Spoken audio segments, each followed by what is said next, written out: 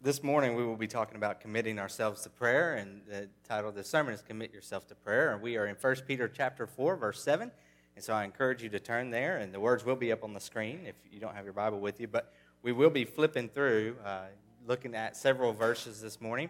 A lot of times what we've done as we've gone through 1 Peter, and we have gone verse by verse until this moment where we are now, and we will be continuing and finishing 1 Peter if everything goes as planned. The first week of July.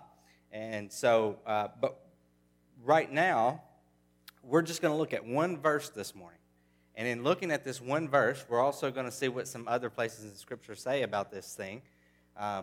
But I remember reading this verse a few years ago, and I'm sure I'd read it many times before, but 5 or 6 years ago, I was reading this verse, and for some reason, and for those of you who have read the Bible and read it often, you know that there are times that you could have read a verse 20 times and just never paid attention to it, or thought about it in the moment, but then it was gone when you woke up the next morning, whatever the case might be. But when I read this verse, it just leapt off the page at me.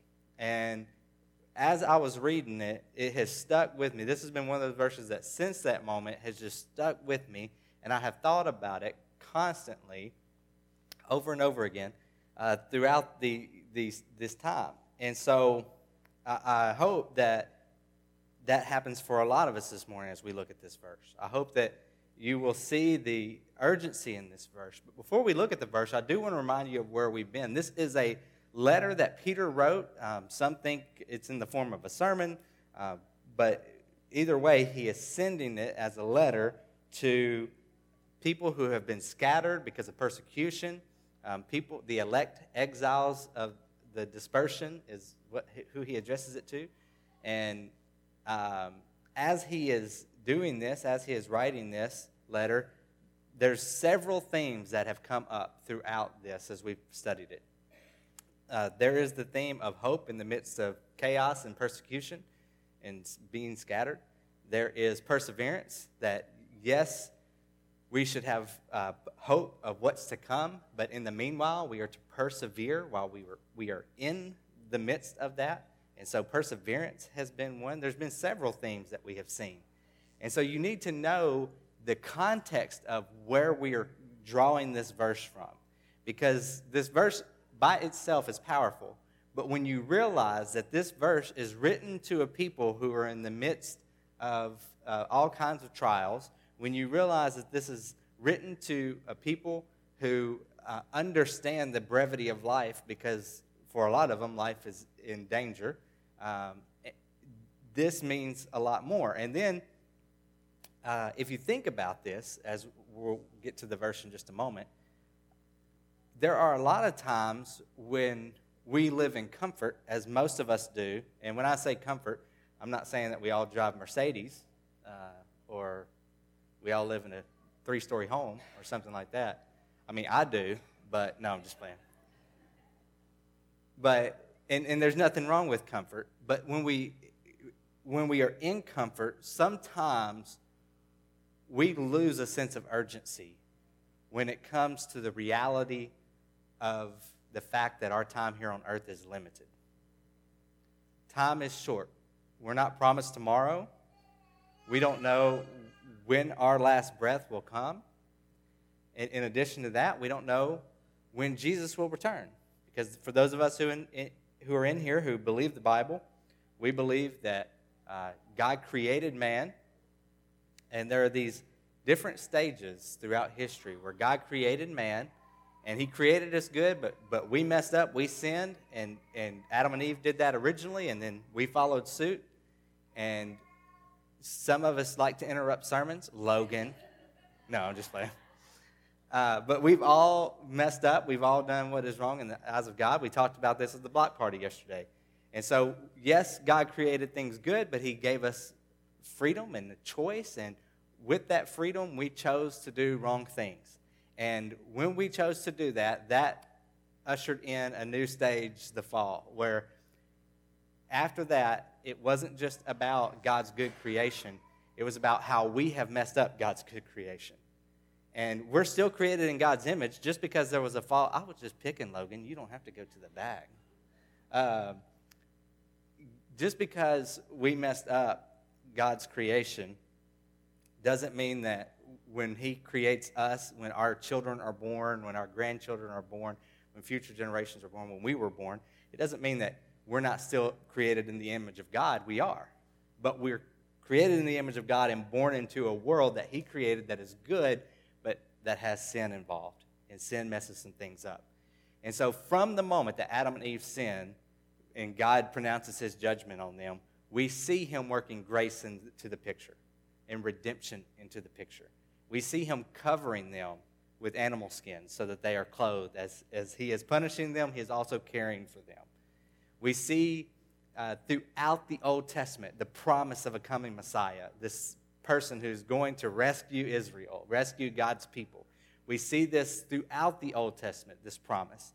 And then when we get to the New Testament, we see the fulfillment of that promise, that God brings redemption through Jesus.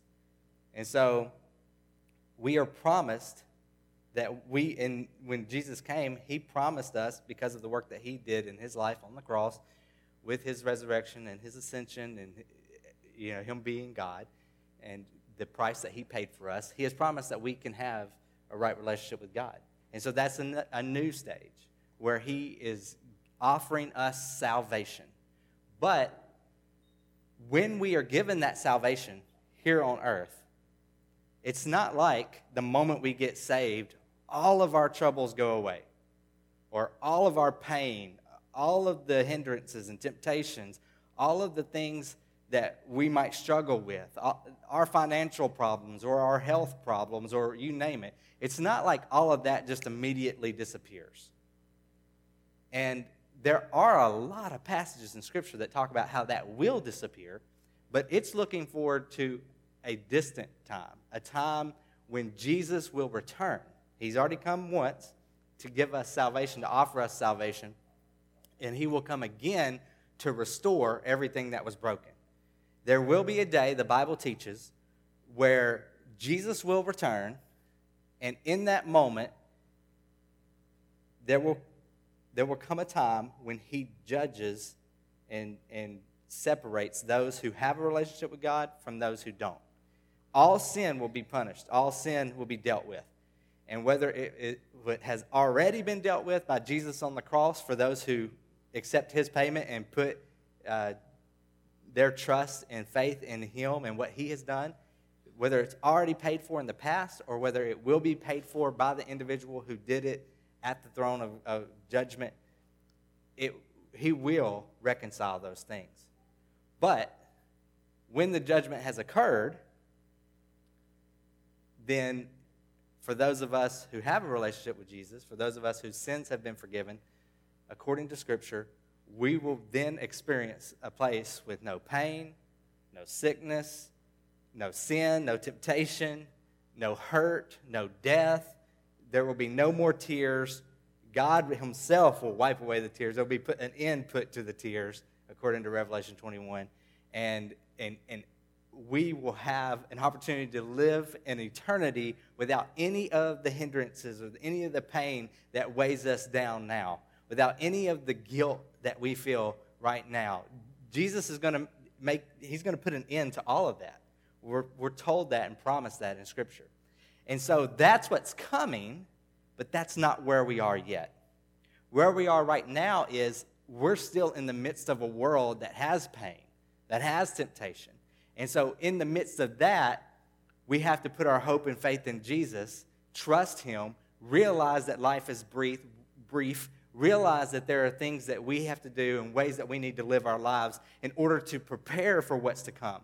And I'm not saying that this is just a dress rehearsal. I've heard that phrase used, and I'm not picking on anybody who might have used that phrase, but I do think that life is more than that. Some people will say that life is just a dress rehearsal for eternity.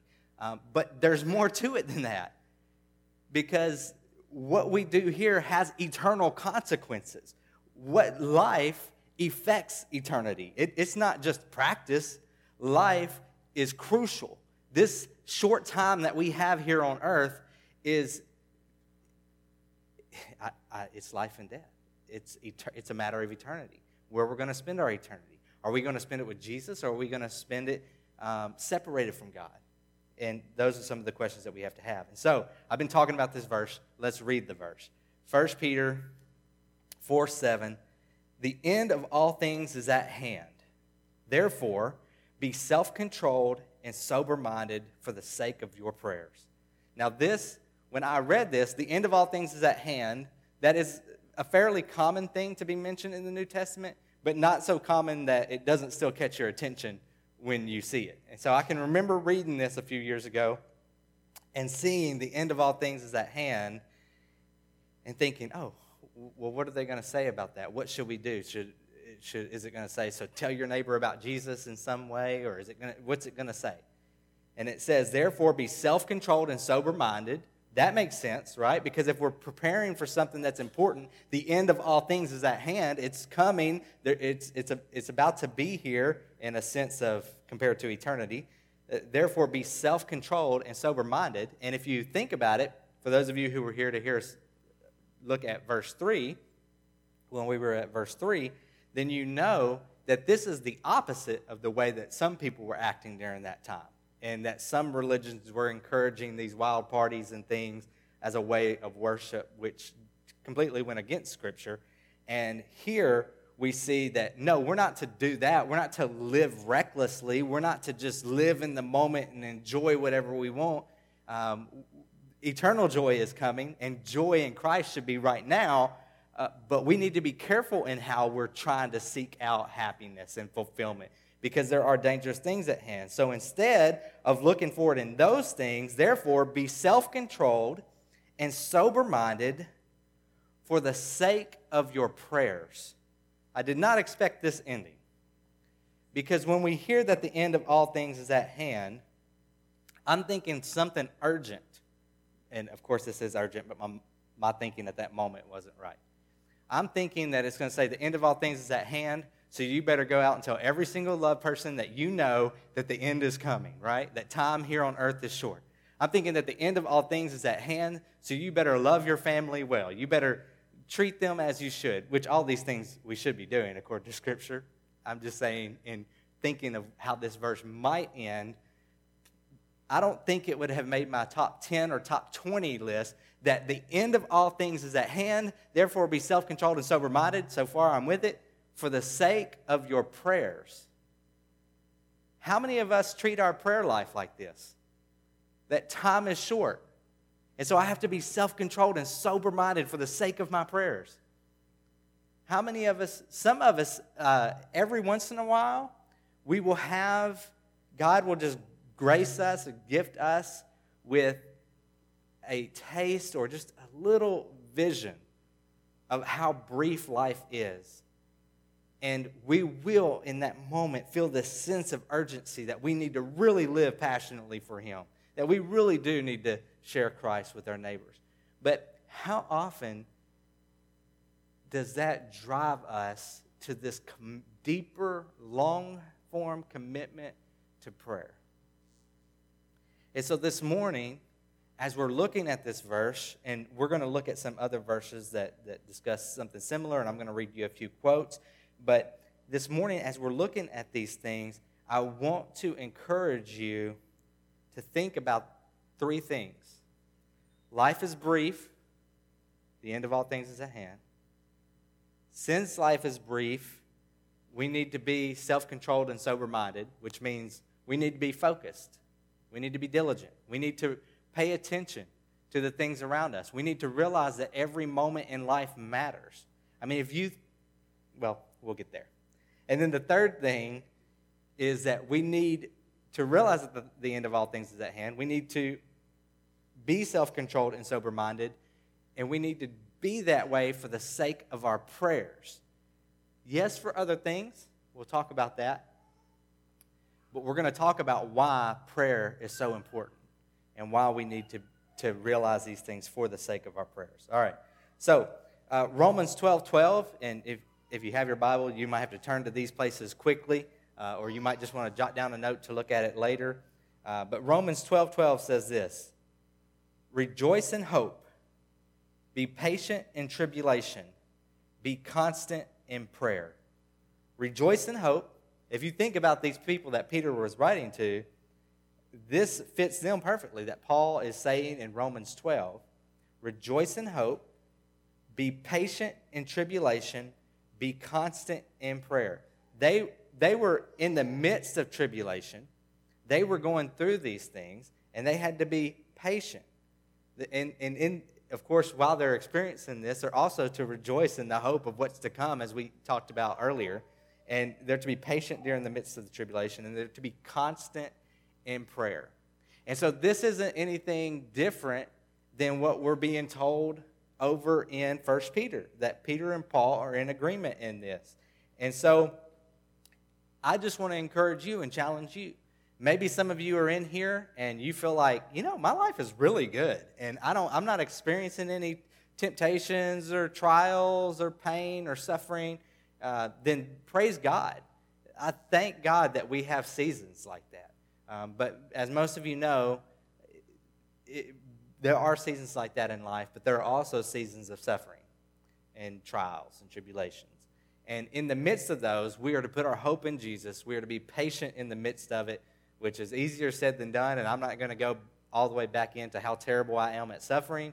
But just so you know, if you have a hard time suffering, so do I. But we are to be patient in that tribulation and be constant in prayer. If I was in my quiet time right now, rather than preaching a sermon, I don't think I could leave this, because this is something I need to focus on and work on so much that I couldn't even go to what's next as we continue on. I would have to just rest here, as I have done 1,000 times in the past, and will have to do 1,000 times in the future, unless Jesus returns. Another thing that I want us to look at as we're looking at the fact that the end of all things is at hand is 2 Peter chapter 3, verse 9. And in 2 Peter, this is the next letter of Peter's that we have. And in 2 Peter chapter 3, verse 9, he's talking about this very thing, how life is short and brief, and we don't know what's to come. But he wants to make this point, because some don't feel like it's brief. Some feel like it's been a long time. And you got to remember, this is written fairly recently, or fairly at a short time in the future from after Jesus died on the cross. This isn't like 100 years or 1,000 years, or for us 2,000 years. This is just a generation later, where Peter is still alive and still writing this. And so this isn't that long afterward. And some people feel like Jesus is not coming, like him not coming back at that time, or him delaying in that, is him not really doing what he said he was going to do. But Jesus didn't say when he was going to return. Jesus said that no man knew the time or the day or the hour or when it would happen. Not even Jesus, for whatever reason, while he was on earth, understood that truth. And so the fact is that whether we die an untimely death, or we live a long life, or Jesus comes back in the midst, we will stand before God one day.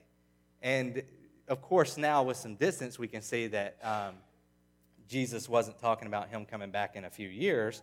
We can see some other things in Scripture, but this is what, in the midst of them waiting for Jesus to return, because they're in the midst of persecution, in the midst of suffering, and they're ready for their Savior to make everything right as he promised he would do, this is what Peter tells them.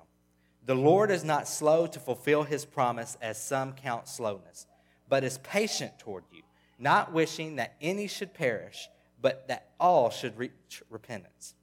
So what this is saying, what Peter is saying here is that we should thank God at the same time that we hope and we long for the return of Jesus. We pray for the return of Jesus. We pray for him to come and put an end to this pain and this sin and this corrupt, fallen world. At the same time that we pray that, we thank him for his patience. We thank him for his patience that he has not returned for those who don't know him yet. And this should give us a desire and a longing, realizing that life is short, realizing that he is being patient, but that one day his patience will end and he will return in that moment. and which will be a glorious thing, but also glorious for those who have a relationship with Jesus, but a really hard thing for those who don't. And we should remember that Jesus loves not just those who are saved, right? He loves everyone. And he desires to see everyone come to repentance. He desires to see everyone accept the payment that he made on their behalf, rather than them insisting on living in sin and being punished themselves. And so with that said, he is not being slow to fulfill his promise. He is being patient, especially for the sake of those who don't know him. He desires for all to repent. He desires for all to have an eternity with him. And he knows what's best, and we can't see things the exact way he sees them. But here's what we should remember. The end of all things is at hand. And we see that in 1 Peter 4:7. It's very clear. The end of all things is at hand. It's, if you read the New Testament over and over and over and over again, before Jesus even died, he was warning people that the end of all things is at hand. And so, since the end of all things are at hand, we are to be self-controlled and sober-minded. Look with me at James chapter 4, verses 8 through 10. James chapter 4, verses 8 through 10. And James has started this chapter by talking to people about how they're arguing and fighting, and they shouldn't be doing that. They should be one, and they should be united, and they should be working toward the same goal. And because of the way they've been acting, he is calling them to repentance. And this is what he says in James chapter 4, verses 8 through 10, because he wants them to be self-controlled and sober-minded. He wants them to be focused on Christ. This is what he says: "Draw near to God, and he will draw near to you. Cleanse your hands, you sinners, and purify your hearts, you double-minded. Be wretched and mourn and weep. Let your laughter be turned to mourning and your joy to gloom. Humble yourselves before the Lord, and he will exalt you." And so while we are to have joy and hope in Jesus, and we are to have joy and hope in his promises, we are also to look inward and see if there's anything distracting us from following him wholeheartedly. We're to look inwardly and see, is there anything in us that is separating us from being one with God and one with the church, one with others, other Christians? Is there anything distracting us from the important truth that time, the end of time, is at hand, that time is short? And so, what we do in those moments where we see something in us that isn't how it should be, when we see a lack of urgency and love for our fellow brothers and sisters around the world, to tell them about the love of Jesus, when we see that missing in our hearts, when we see some sin that we continue to struggle with, even though we know it is preventing us from being who we need to be, when we see those things, what do? We draw near to God. And when we draw near to God, he will draw near to us. And when we are in the presence of God, what can we do but repent? What can we do but say, "Oh God, forgive me. Oh God, help me. Help me to live like you. Help me to be like you. Lord, help me to love you. You deserve my love. You deserve my worship. You deserve my glory." If you know the Bible, you know that anytime someone comes into the presence of God, that's basically their response is, "Woe am I. Woe is me, for I'm a sinful man," Isaiah said. And yet, in the midst of his confession, in the midst of his repentance, God says, "Who shall I send?" And Isaiah says, "Here am I, send me." In the midst of him realizing the reality of his standing, that he's not perfect, in the midst of him realizing that he's confessing his sin, he had drawn near to God, and God had drawn near to him, and it extracted his confession. It caused his repentance, which repentance just means turning from sin and turning toward God. It caused his repentance, and then it caused him to be in a place where he could be used by God. And so, because the end of all things is at hand, we need to be self-controlled and sober-minded. And when we see that we're not, when we see that there is sin in our life, when we see that there is distraction, we are to draw near to God, and He will help us. And here's a great promise from 1 John chapter 1, verses 9 through 10. For those of us who draw near to God and we see the wickedness inside of us, when we see the lack of self-control or the lack of a sober mind, when we see whatever sins or just lack of following Jesus, whatever it is that's there, there's this great passage that says, if we confess our sins, He is faithful and just to forgive us our sins and to cleanse us from all unrighteousness. If we say we have not sinned, we make Him a liar and His word is not in us. And so, all of us have sinned. The question is, have we confessed that sin? Have we turned from that sin? And the great news is that when we confess, or if we confess, then He is faithful and just to forgive us and cleanse us of every wrong. Not only will He forgive us, but He's right to forgive us because He has done what is necessary in order to forgive us. And His love compels Him to forgive us. And so if we confess our sins, when we draw near to God, when we're made aware of those sins, if we confess them, He will forgive us. And that's what's beautiful about God, is that whenever we come to Him for help, He is there if we come in the way that He has prescribed. And then one more passage that helps us to see that not only are we to be self-controlled and sober-minded for our sake, but we're to be self-controlled and sober-minded for the sake of the people around us and leading to, for the sake of our prayers, because of the sake of our prayers affect everything. 2 Chronicles 7:14. And of course, this was written to Israel, not to the United States, not to any other Christians in any other country. This was written to Israel in the Old Testament. But we can take the principles of what was written here, and we can realize that as Christians, while we might not be the country Israel, we serve the same God. And we can cry out to Him for help in a similar way. And this is what He said about Israel in the Old Testament. If my people who are called by my name humble themselves and pray and seek my face and turn from their wicked ways. So that's drawing near to God. And then when we draw near to God, it brings all these things out. If we're doing these things, if we're confessing, if we're repenting, if we're seeking His face, if we're praying, then I will hear from heaven and will forgive their sin and heal their land. And so not only for our sakes should we be realizing that the end of all things is at hand and being self-controlled and sober-minded, but it's going to affect the people around us without a doubt, which is going to lead us into the end of all things is at hand, therefore be self-controlled and sober-minded for the sake of your prayers. I want to read a few quotes here to you. A.W. Tozer says, to desire revival and at the same time to neglect personal prayer and devotion is to wish one way and walk another, which means that I can desire to lose weight and then I can eat a bag of potato chips each night, and I'm desiring one thing and living a different thing, right? Unless y'all know some great diet where I can eat wavy potato chips, my favorite.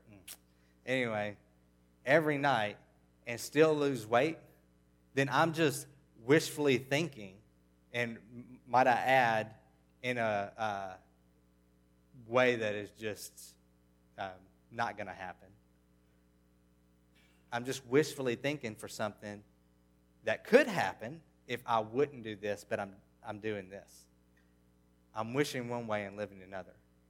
And when we wish that God would save family members, when we wish that God would hear our cries and answer our prayers, when we wish that God would redeem and restore and do the things that He has said He will do, when we cry out for peace, when we cry out for answers, and we do these things and we hope for these things and then we live life whatever way we want to live life, that's wishing for one thing and living for another.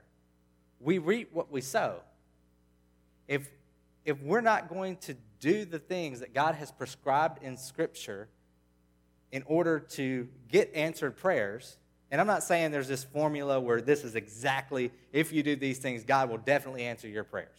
What happens is, if we do these things, God makes our heart like His heart, and we begin to desire the things that God desires, and therefore we begin to ask for the things that God already wanted to do in the first place. And that's how God gives us the desires of our hearts. But if I go to the doctor and he says, Philip, here's what's wrong. You need to do this, this, and this. You need to exercise. You need to eat healthier. You need to take medicine. How many of y'all have ever heard that? All right. And then I go on living life the way I want to. Do you think I'm going to get the results of doing those three things if I'm not doing those three things? No. And so why do we have to be self-controlled and sober-minded? Because God has prescribed for us to be that in order for us to get our hearts to a place where we're asking for the right things and for the sake of our prayers, so that we know what to ask for, and so that we know how to ask, and so that we get what we're asking for, because what we're asking for is what God desires. I hope you're pulling all this together. That was a lot that I just said, and I repeated it, so hopefully it's there, but for time's sake, we have to continue. But let me just say, we can't hope for something and then live in a way that we know isn't going to get us there. I'm just going to say this really quick. We're not going to go to this passage, but in Isaiah 59, verses 1 through 3, I've been quoting this a lot in 1 Peter. God is talking to his people, to the Israelites, and he says, is my arm too short that I cannot save? Or my ear too dull that I cannot hear? I might have reversed those, but he says, no. Your sin has caused a separation. Your iniquity has caused a separation between you and your God. They're not living in the way that he prescribed. Of course, they didn't have the Holy Spirit, and we do. So we should be able to live by the way he prescribes, by his strength and by his power and by his mercy. But they weren't living by the way that he prescribed, and so he was under no obligation to answer what they were asking for. And we don't know exactly what they were asking for. They were asking for rescue, but we don't know the details of what they were asking for. But we know that God has said, if you live this way, then these bad things will happen. And they were living this way and asking for good. But God is like, this is not what I prescribed. I've told you that if you want this, this is what has to happen. And ultimately, let me just say that I am not talking about earning salvation. We cannot earn salvation. Salvation is a gift of God. Salvation is given freely to anyone who comes to him and asks. Now, if we're asking, it needs to be in faith, because we have to believe in our hearts, we have to confess with our mouth, we have to have faith. And that faith, while it's evidenced by a confession, the confession itself is not proof of faith. Lots of people can say, Lord, Lord. Lots of people can say, I'm a sinner. I need salvation. But if you don't have faith and and that confession doesn't come from faith, then there won't be any salvation. When we put our faith in Jesus and we cry out to him for salvation, of course he saves us.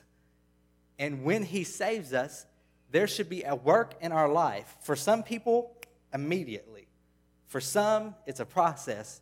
But there should be a work in our hearts and in our lives that causes us to desire the things that he desires. That causes us to desire to live for him and obey him. And not just to desire it, to do it. And so that's what I'm saying. For those who are already Christians, who already have a relationship with God, if you want to see your prayers answered in the way that we need them answered, then we are to do things the way he has prescribed. We are to be self-controlled and sober-minded. We are to realize the urgency of this, because the end of all things are at hand. And so we should do these things for the sake of our prayers, because it is our prayers that God is going to use to change things, to bring revival, to heal our church, to help us to grow, not just numerically, spiritually, and yes, numerically, reaching people and seeing people come to know him. It's what he's going to use when we're self-controlled and we're sober-minded and we're coming into his presence and we're praying. It's how he's going to transform us. It's how he's going to allow us to ask for the right things. It's how he's going to give us a burden to help those around us who need help, like the many people right now who are being affected by the flood. If we're not coming into his presence, we might have some kind of a form of empathy or sympathy or guilt, but it's not going to be driven by the power of the Holy Spirit. And so let me say this about our prayers. Why should we be so devoted to our prayers? Well, E.M. Bounds says, talking to men for God is a great thing, but talking to God for men is greater still. We need to tell people about Jesus. We are told to do that in Scripture over and over and over again. It's the Great Commission. It's to go and make disciples of all nations. But if we're going to talk to them in our own power and we're not praying for them, then we're missing out. Because it's God who transforms the heart, not our great intellect, not our convincing arguments. It is God who transforms the heart. And so we have to remember that talking to men for God is a great thing, but talking to God for men is greater still. But don't let that be an excuse to not go share the gospel, because the end of all things is at hand. And yes, he's being patient for our sake, but that patience won't last forever. There will be a time in his wisdom when he knows it's time to return. And so let me share this quote with you from Charles Spurgeon. If sinners be damned, at least let them leap to hell over our dead bodies. And if they perish, let them perish with our arms wrapped about their knees, imploring them to stay. If hell must be filled, let it be filled in the teeth of our exertions, and let not one go unwarned and unprayed for. Think about those around you who don't have a relationship with Jesus. And in your arrogance, don't think, oh, they really need this, and I've got this, and they don't. And it's too bad for them. In your love for God and in your love for others, say, thank you, God, for saving me, because I am a sinner who didn't deserve it. Thank you, God, for showing your mercy to me, because I deserve hell, and yet you have given me heaven. You have given me a relationship with you. And then let us pray for those in that, when we have that attitude, when we have that mindset, let us be committed to pray for those who don't know him, because the end of all things is at hand. If salvation wasn't at risk, if eternity wasn't at risk, then who cares if we're being self-controlled and sober-minded? Who cares what are we doing? What does it matter that there's a time limit? What's the time limit on?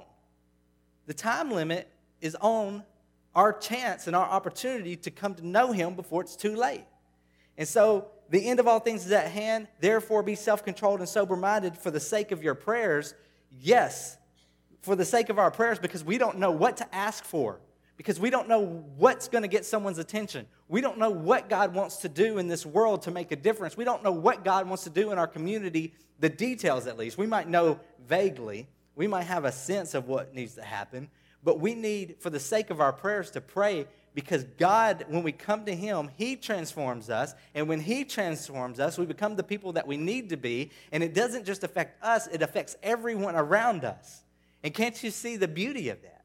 But if you don't feel an urgency, if you don't see that time is short, then when are you ever going to be disciplined enough to be self-controlled and sober-minded? And if you're not self-controlled and sober-minded, then when are you going to go into your prayer closet? When are you going to come into contact with God himself? When are you going to sit down and cry your eyes out for the sin in your life? When are you going to sit down and cry out for God to save those whom you love and for those who are your enemies?